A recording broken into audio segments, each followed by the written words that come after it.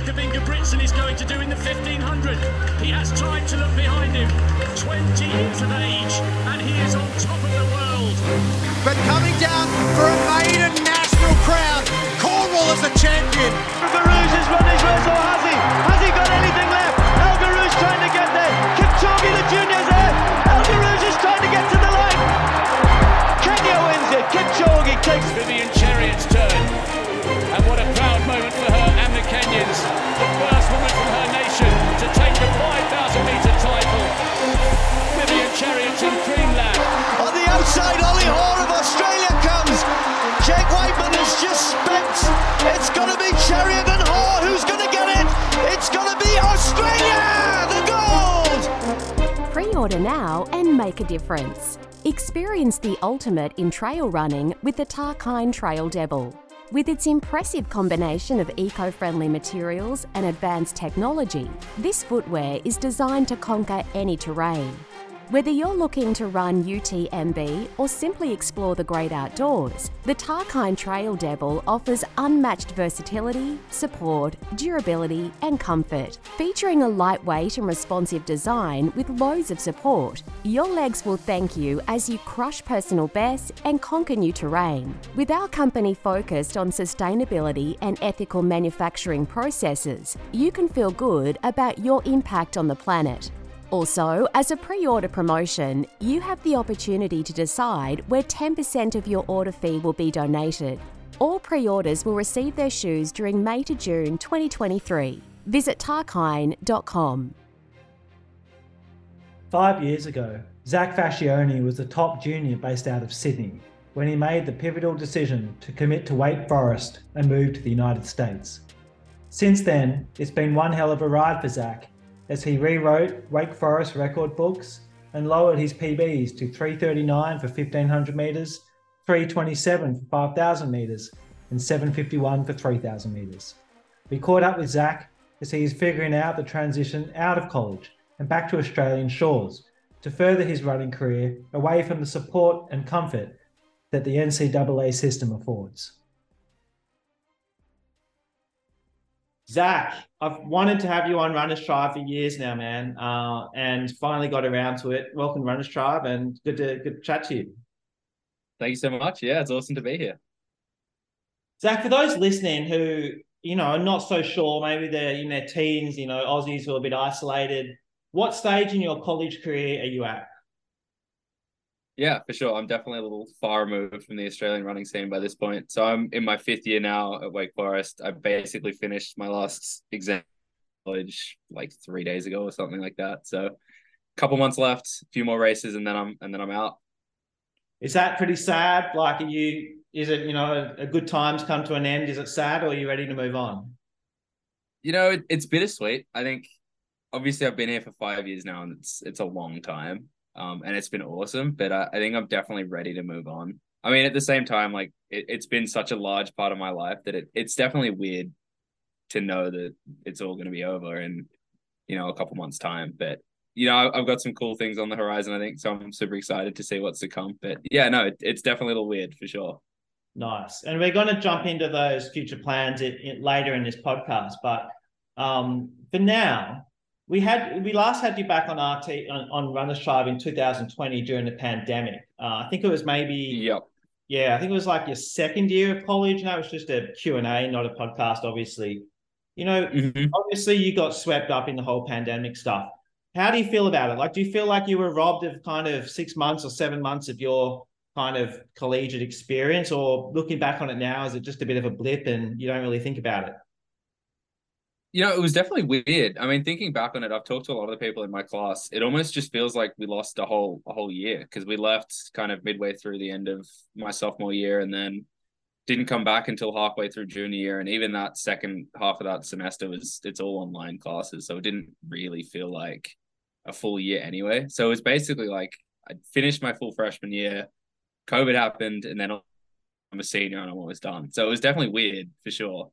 But I think from like a running perspective, it's one of those things where, and I think you saw this kind of worldwide, a lot of people managed to make a really big jump just because everyone was stuck at home training. There were no major races to get ready for, and everyone was putting in months and months of just work. And then everyone came back and was just like firing on all cylinders. Yeah. Were you stuck in Sydney training, or were you stuck in the US training? I was in Sydney. Yeah. So I dipped out and came back around March. So just after indoors. And then I was in Sydney until January. Just back hanging with the parents for ages, hey? Pretty much, yeah. Just stuck at home, running a couple times a day, sitting around doing nothing. That sounds pretty good to me. Hey, I know a bit about your background behind the decision to go to college, but it's obviously a while ago now, and there's going to be a bunch of teenagers listening to this who may need to consider this option in their future. Can you tell everyone a little bit about the story behind your decision to leave one of Australia's kind of best groups at the time and head to the US? Yeah, no, I mean, it was a big decision for sure. And I think, especially a few years ago, back when I was first thinking of coming over, there was this whole stigma around like college running, in that you'd go to college, they'd like beat the shit out of you, race you like 100 times a season, and then you just get injured and you'd never do anything again.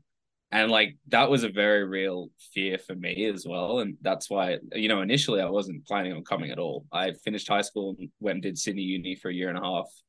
And obviously I had a great setup back home with Ken and that whole squad. I had some of the best runners in Australia in that group. So I never really felt the need to change things up and, move to the other side of the world to do school and running when I had a pretty good setup back home. But I think kind of as things progressed, I just wasn't enjoying that balancing act at home. You get zero support in Australian universities when you're trying to be an elite athlete. When you're, trying to go to Flagstaff for, a few months and do races in the US, or you thinking about going to Europe, it's impossible because the school's not going to help you at all.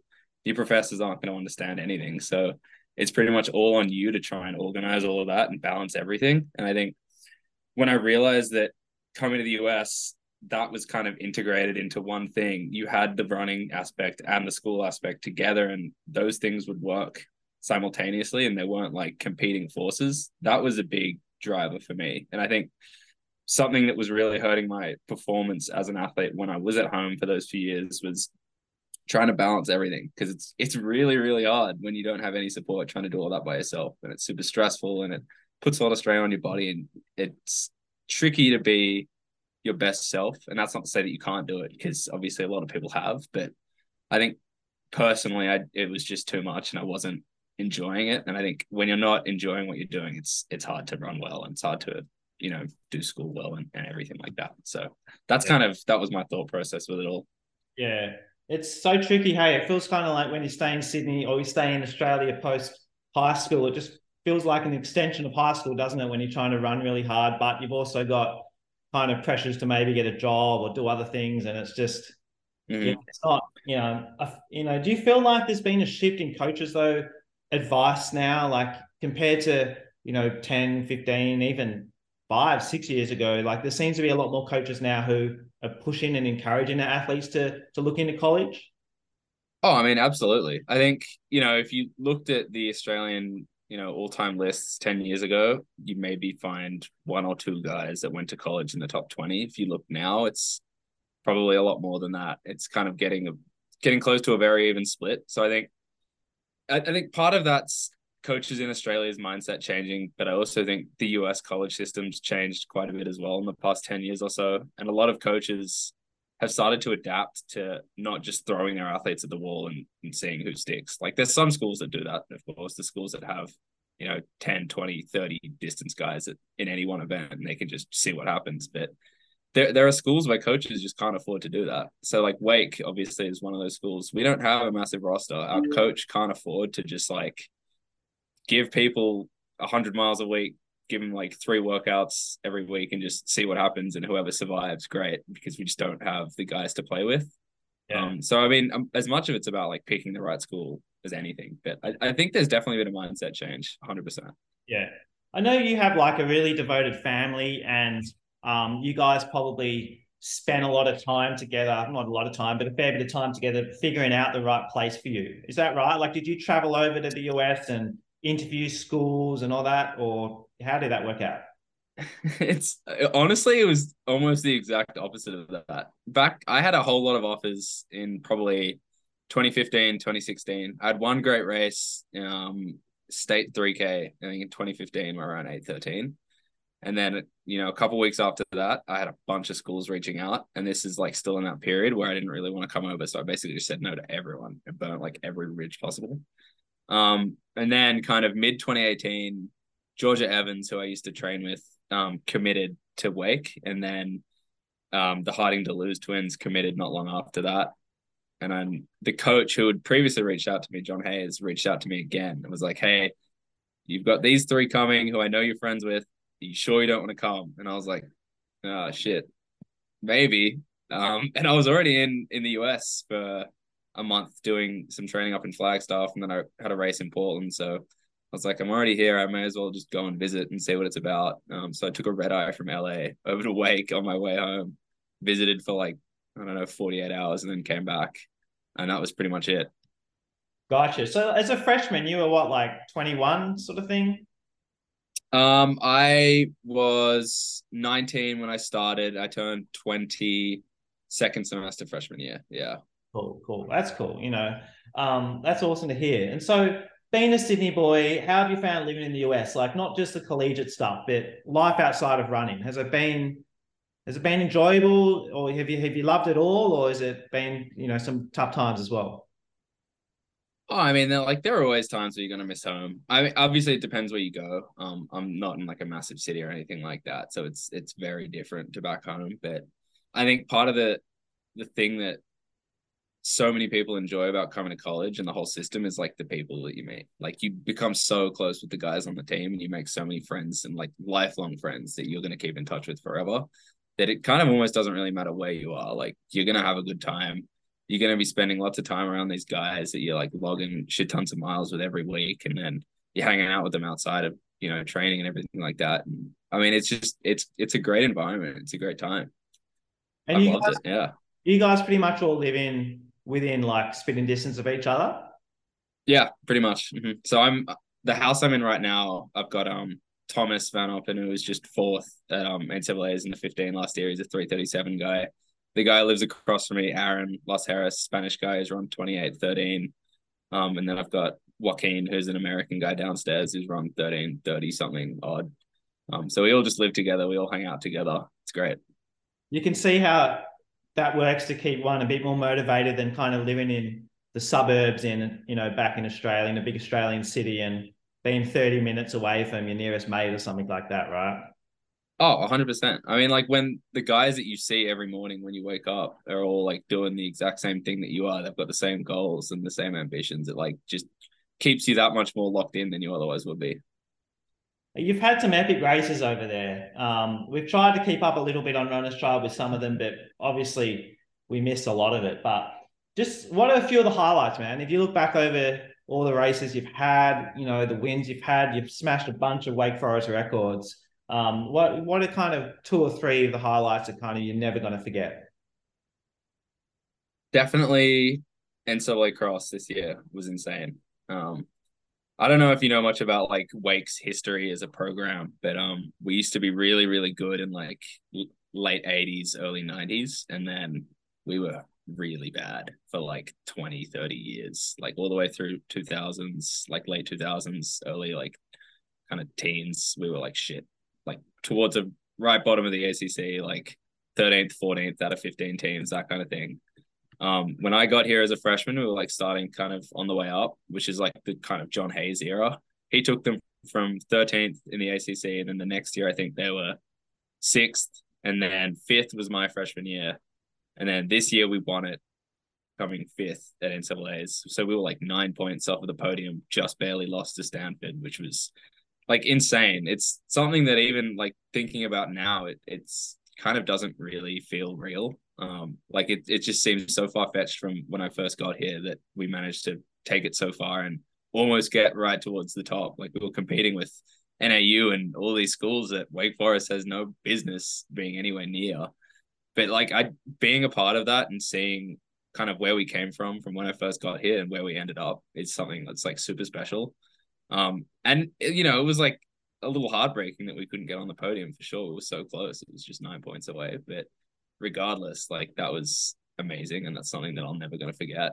And in terms of like an individual race, the home meet that I just ran, where I ran my most recent 5K PB a couple of weeks ago now, was incredible. That's the only home meet I've ever run, and it obviously will be the only home meet I ever do run. But the atmosphere is amazing, and I'm just super thankful that I got to, race on our home track in front of like our own fans. We had like 100+ alum come out and support.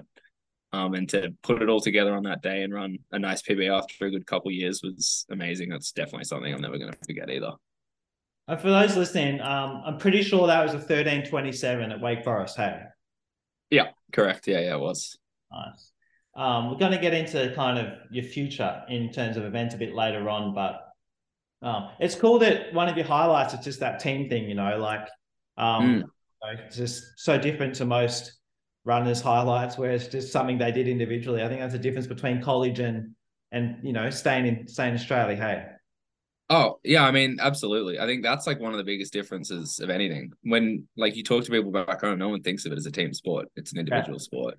Yeah. But when you come here, like especially in cross, it's like a whole different mindset. You're not out there running for yourself. You're out there running for your boys, and then at the same time, that they would like do the exact same thing for you. Like they're out there putting in all those hours and grinding and killing themselves for you. And so, it's like, it's different. You do the same thing for them, and you kind of run with a whole different sense of purpose that you just never really experience that anywhere else. And I think that in itself is something really special. It gives you like a whole new appreciation for the sport.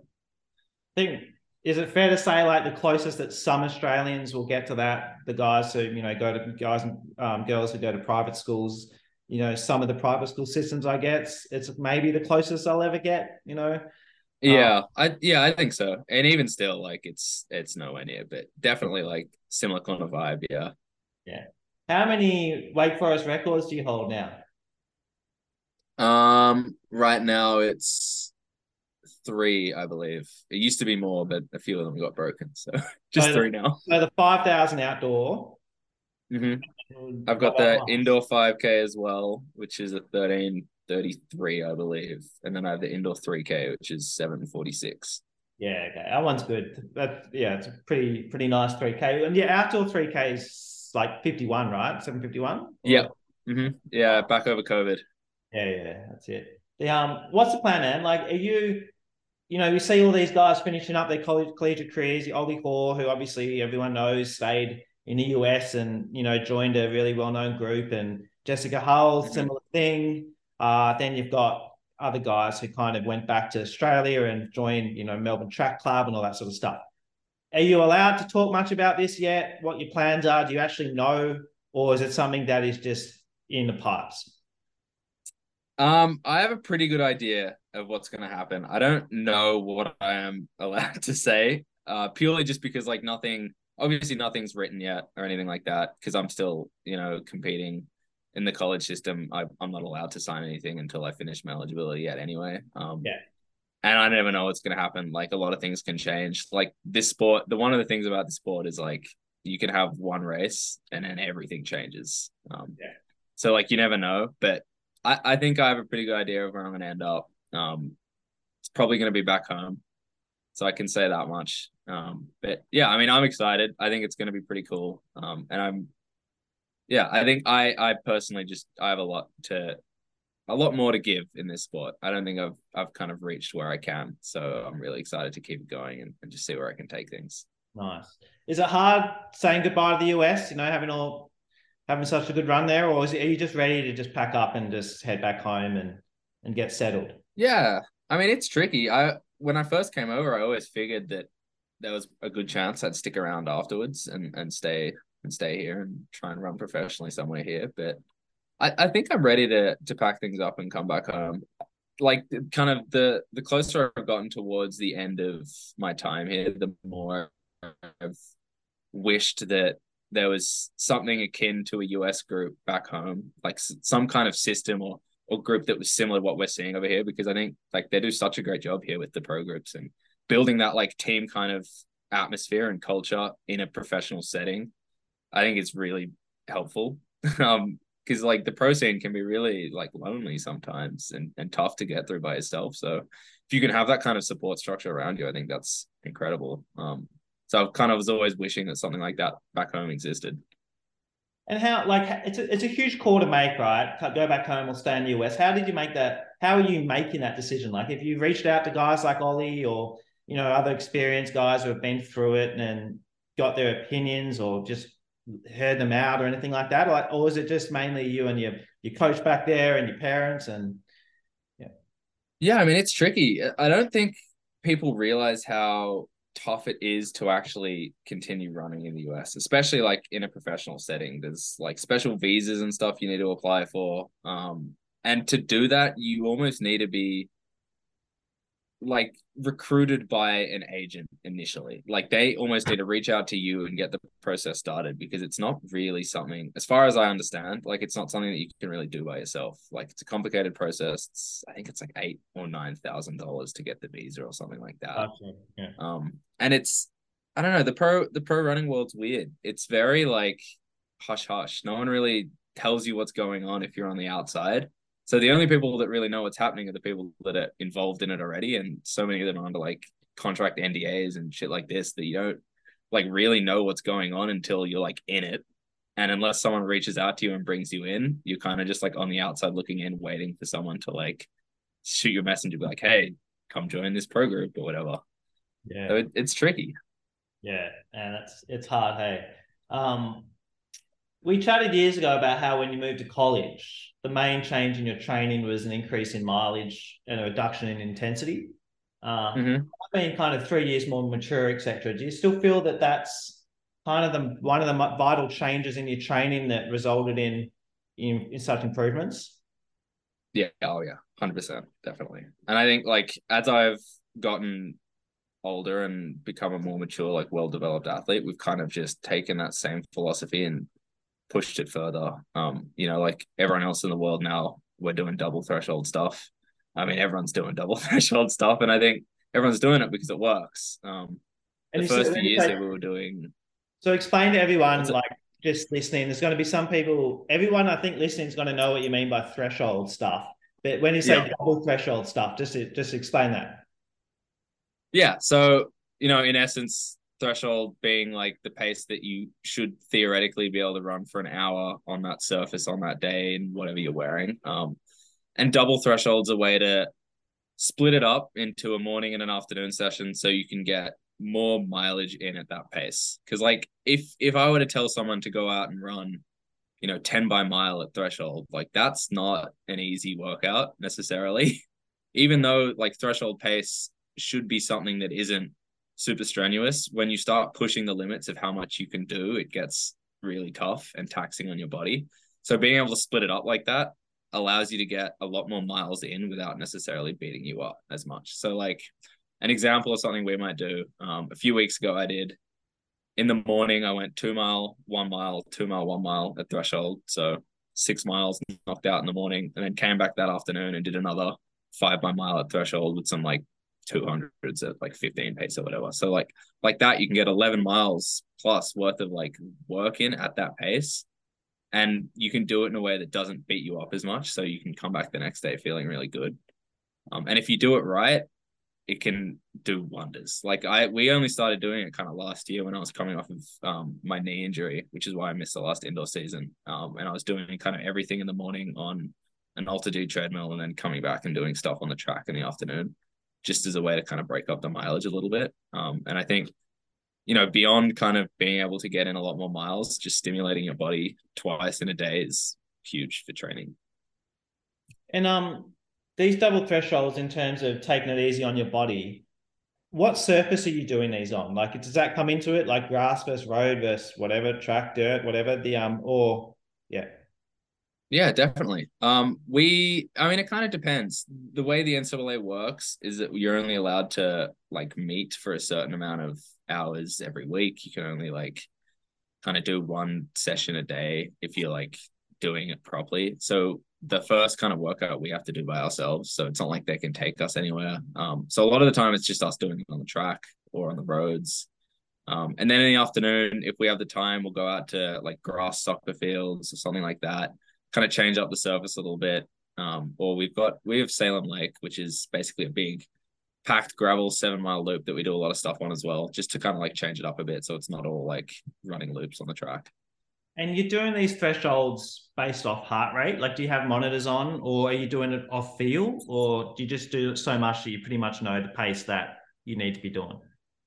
Yeah, we did a lot of heart rate stuff in the beginning, when it was still relatively new, just so we could like get a monitor and like a read on how we're doing it. But as we've gotten along, we have a pretty good idea of how we're meant to be doing it. But I'd have to say that at the same time this season, there were a lot of guys who are getting kind of burnt out just because we were running our threshold paces just that touch too quick.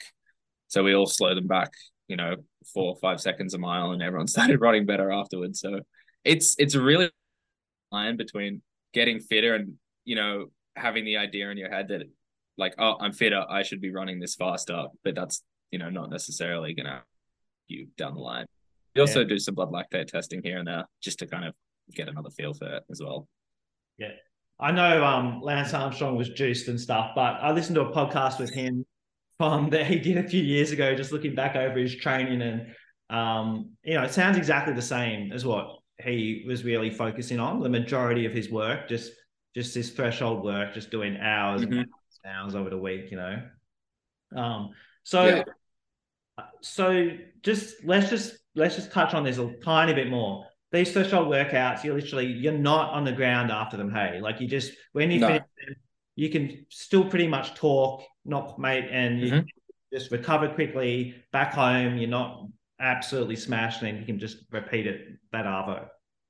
Yep, exactly. It's like I'm not a massive expert or anything by any means on like the sports science behind it, but the way I understand it is like every person has their own like individual lactate curve, and your threshold is like that point on the curve before your lactate starts to exponentially spike. So it's basically like the hardest you can work without like extremely like fatiguing your body by like shooting your lactate way up.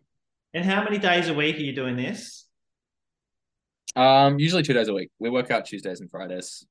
And it's mainly, so you're doing threshold work both those days? Usually. Yeah. Unless it's like a race week or, I'm getting something specific in for like really specific race work. But even still, if we're doing specific race work, I'll almost always get some element of threshold in either that morning or like before the specific stuff. The other thing I want to touch on is the easy days in between all the workouts and stuff, right? Like, how easy are they?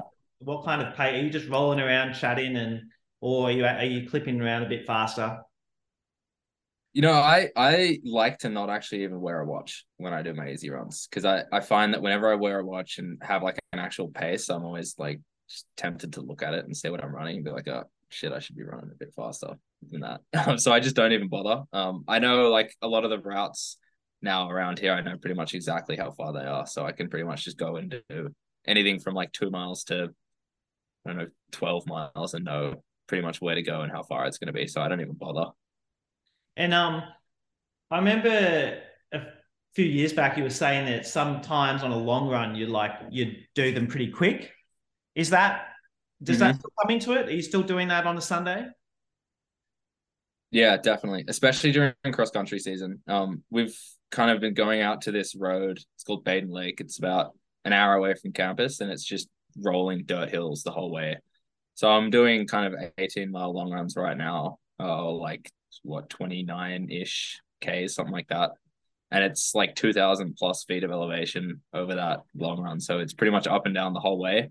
And we'll just kind of take a couple miles easy and then start hammering, just averaging as fast as you can for the next kind of 16 miles. As long as you come up it all right for the Tuesday workout, then you're all good. So you're legit just warming up for a few miles and then just hammering it for the rest of that long run at threshold, right? Yeah. Not beyond threshold. Oh no, we wouldn't go that fast. No. Okay. So we'd be doing it's not quite threshold. Kind of, it's kind of like a sub threshold kind of thing. Yeah, sub threshold. Yeah. Makes sense. I feel like, 5, 8, 10, like definitely, when I was in my 20s and early 30s and all that sort of stuff, not many coaches in Australia even did thresholds. It wasn't something that was talked about. The closest we got to was like maybe a minor fartlek, 5 by 2 minutes or 7 by 2 minutes with a minute float. Like, yeah, it was a different kind of way of doing it, right? And Yeah, I'd never done threshold until I came here, ever. exactly, yeah. I don't think I literally ever did a threshold until like when I was actually running. Like, it's a shame, but it's definitely just everyone's bread and butter now. Hey, Yeah, man, you're pretty versatile. From 339 over 1500 to 1327 over 5000. Is the 5,000 where you see yourself at? Or what event do you think you're going to be targeting? I'd like to say I'm a 5K guy, and I think I'm a 5K guy. My coaches would love to see me in the 10K, and I'm actually running a 10K on Thursday of this week at our conference championship, so it's going to be my first one on the track. So we'll see how that goes. But I mean, I like the 5K. I think it's a good middle ground between kind of being able to flex what I can do in cross country and kind of some of that faster and speed stuff in that 15. So I think long term, I would like to see myself pursue the 5K for sure. Hey, I'm just did some research and I can't find a mile PB outdoors in the States. Correct. Yeah. Did you not run a mile in 5 years in college in terms of outdoor? I know you've run a bunch of indoor miles, but yeah, no, never run an outdoor mile. They're a lot less common than you'd think. Weirdly enough, for being the States, no one really runs them because it's not. No one's. I mean, I think you can get into regionals with a mile conversion or like through 15 split of the mile, but they're just not really run very often. Damn, it's a shame, hey. Just being I know it's kind of meaningless these days. You run a 339, 1500, so everyone knows you can go sub 4, but it would still be nice to just knock it out. I agree. Yeah, even indoors, I've never run a sub 4 mile, so that's definitely something I got to pick off the bucket list at some point. Yeah, you kind of have to get it done. Hey, it was 401 indoors. Is that Yes, yeah, it's 401. Back in 220, yeah. So yeah, awesome. Zach, it's been awesome chatting. What I'd like to do is maybe chat again once you've settled back in Australia. Maybe 3, 4, 5, 6 months after you've started that, your new system, just to touch base with you. Maybe go through all that decision making and see how it's going for you and all that sort of stuff. Yeah, for sure. No, that sounds great. Awesome. Are there going to be some massive parties? As goodbye parties with everyone, or what? I'm sure there will be. Yeah, absolutely. I mean, obviously, the end of the outdoor season is a little weird because everyone kind of dips off at different times. You've got all the people doing conference, and then everyone that hasn't made regionals will go home, and then everyone that doesn't make nationals will go home. So by the end, you've got 4 or 5 people left. Especially in a school like this, you don't have a whole massive crew going to NCAAs, but I'm sure we'll have some fun after NCAAs for sure with everyone that made it. 100%. Zach, you seem like a pretty switched on guy, right? Just chatting to you, I get the impression that you've got a medical degree or, in the future, what's going on that front? What's happening on the professional front? Yeah. So I just got my master's degree in business analytics, which is basically just data science, but for business stuff. I mean, it's tricky because obviously the balance now is do I want to go and run professionally and, chase that for a few years, or go and get a job and make 120K a year or do something like that. And obviously that's not going anywhere, and I've got years to do that. So, I mean, part of the big decision making process there was I know when I'm 45 or 50, if I just go and get a job, I'm going to hate myself. Oh, 100%. And regret that I never chased it. So I got to give it a crack, see what happens. Yeah, screw the job. Just run, just try and achieve your best, and then you can work so much. You got so many years ahead of you to work. Yeah. Yeah, no, exactly. We'll figure it out. Yeah. Zach, it's been awesome, mate. Thank you. Yeah.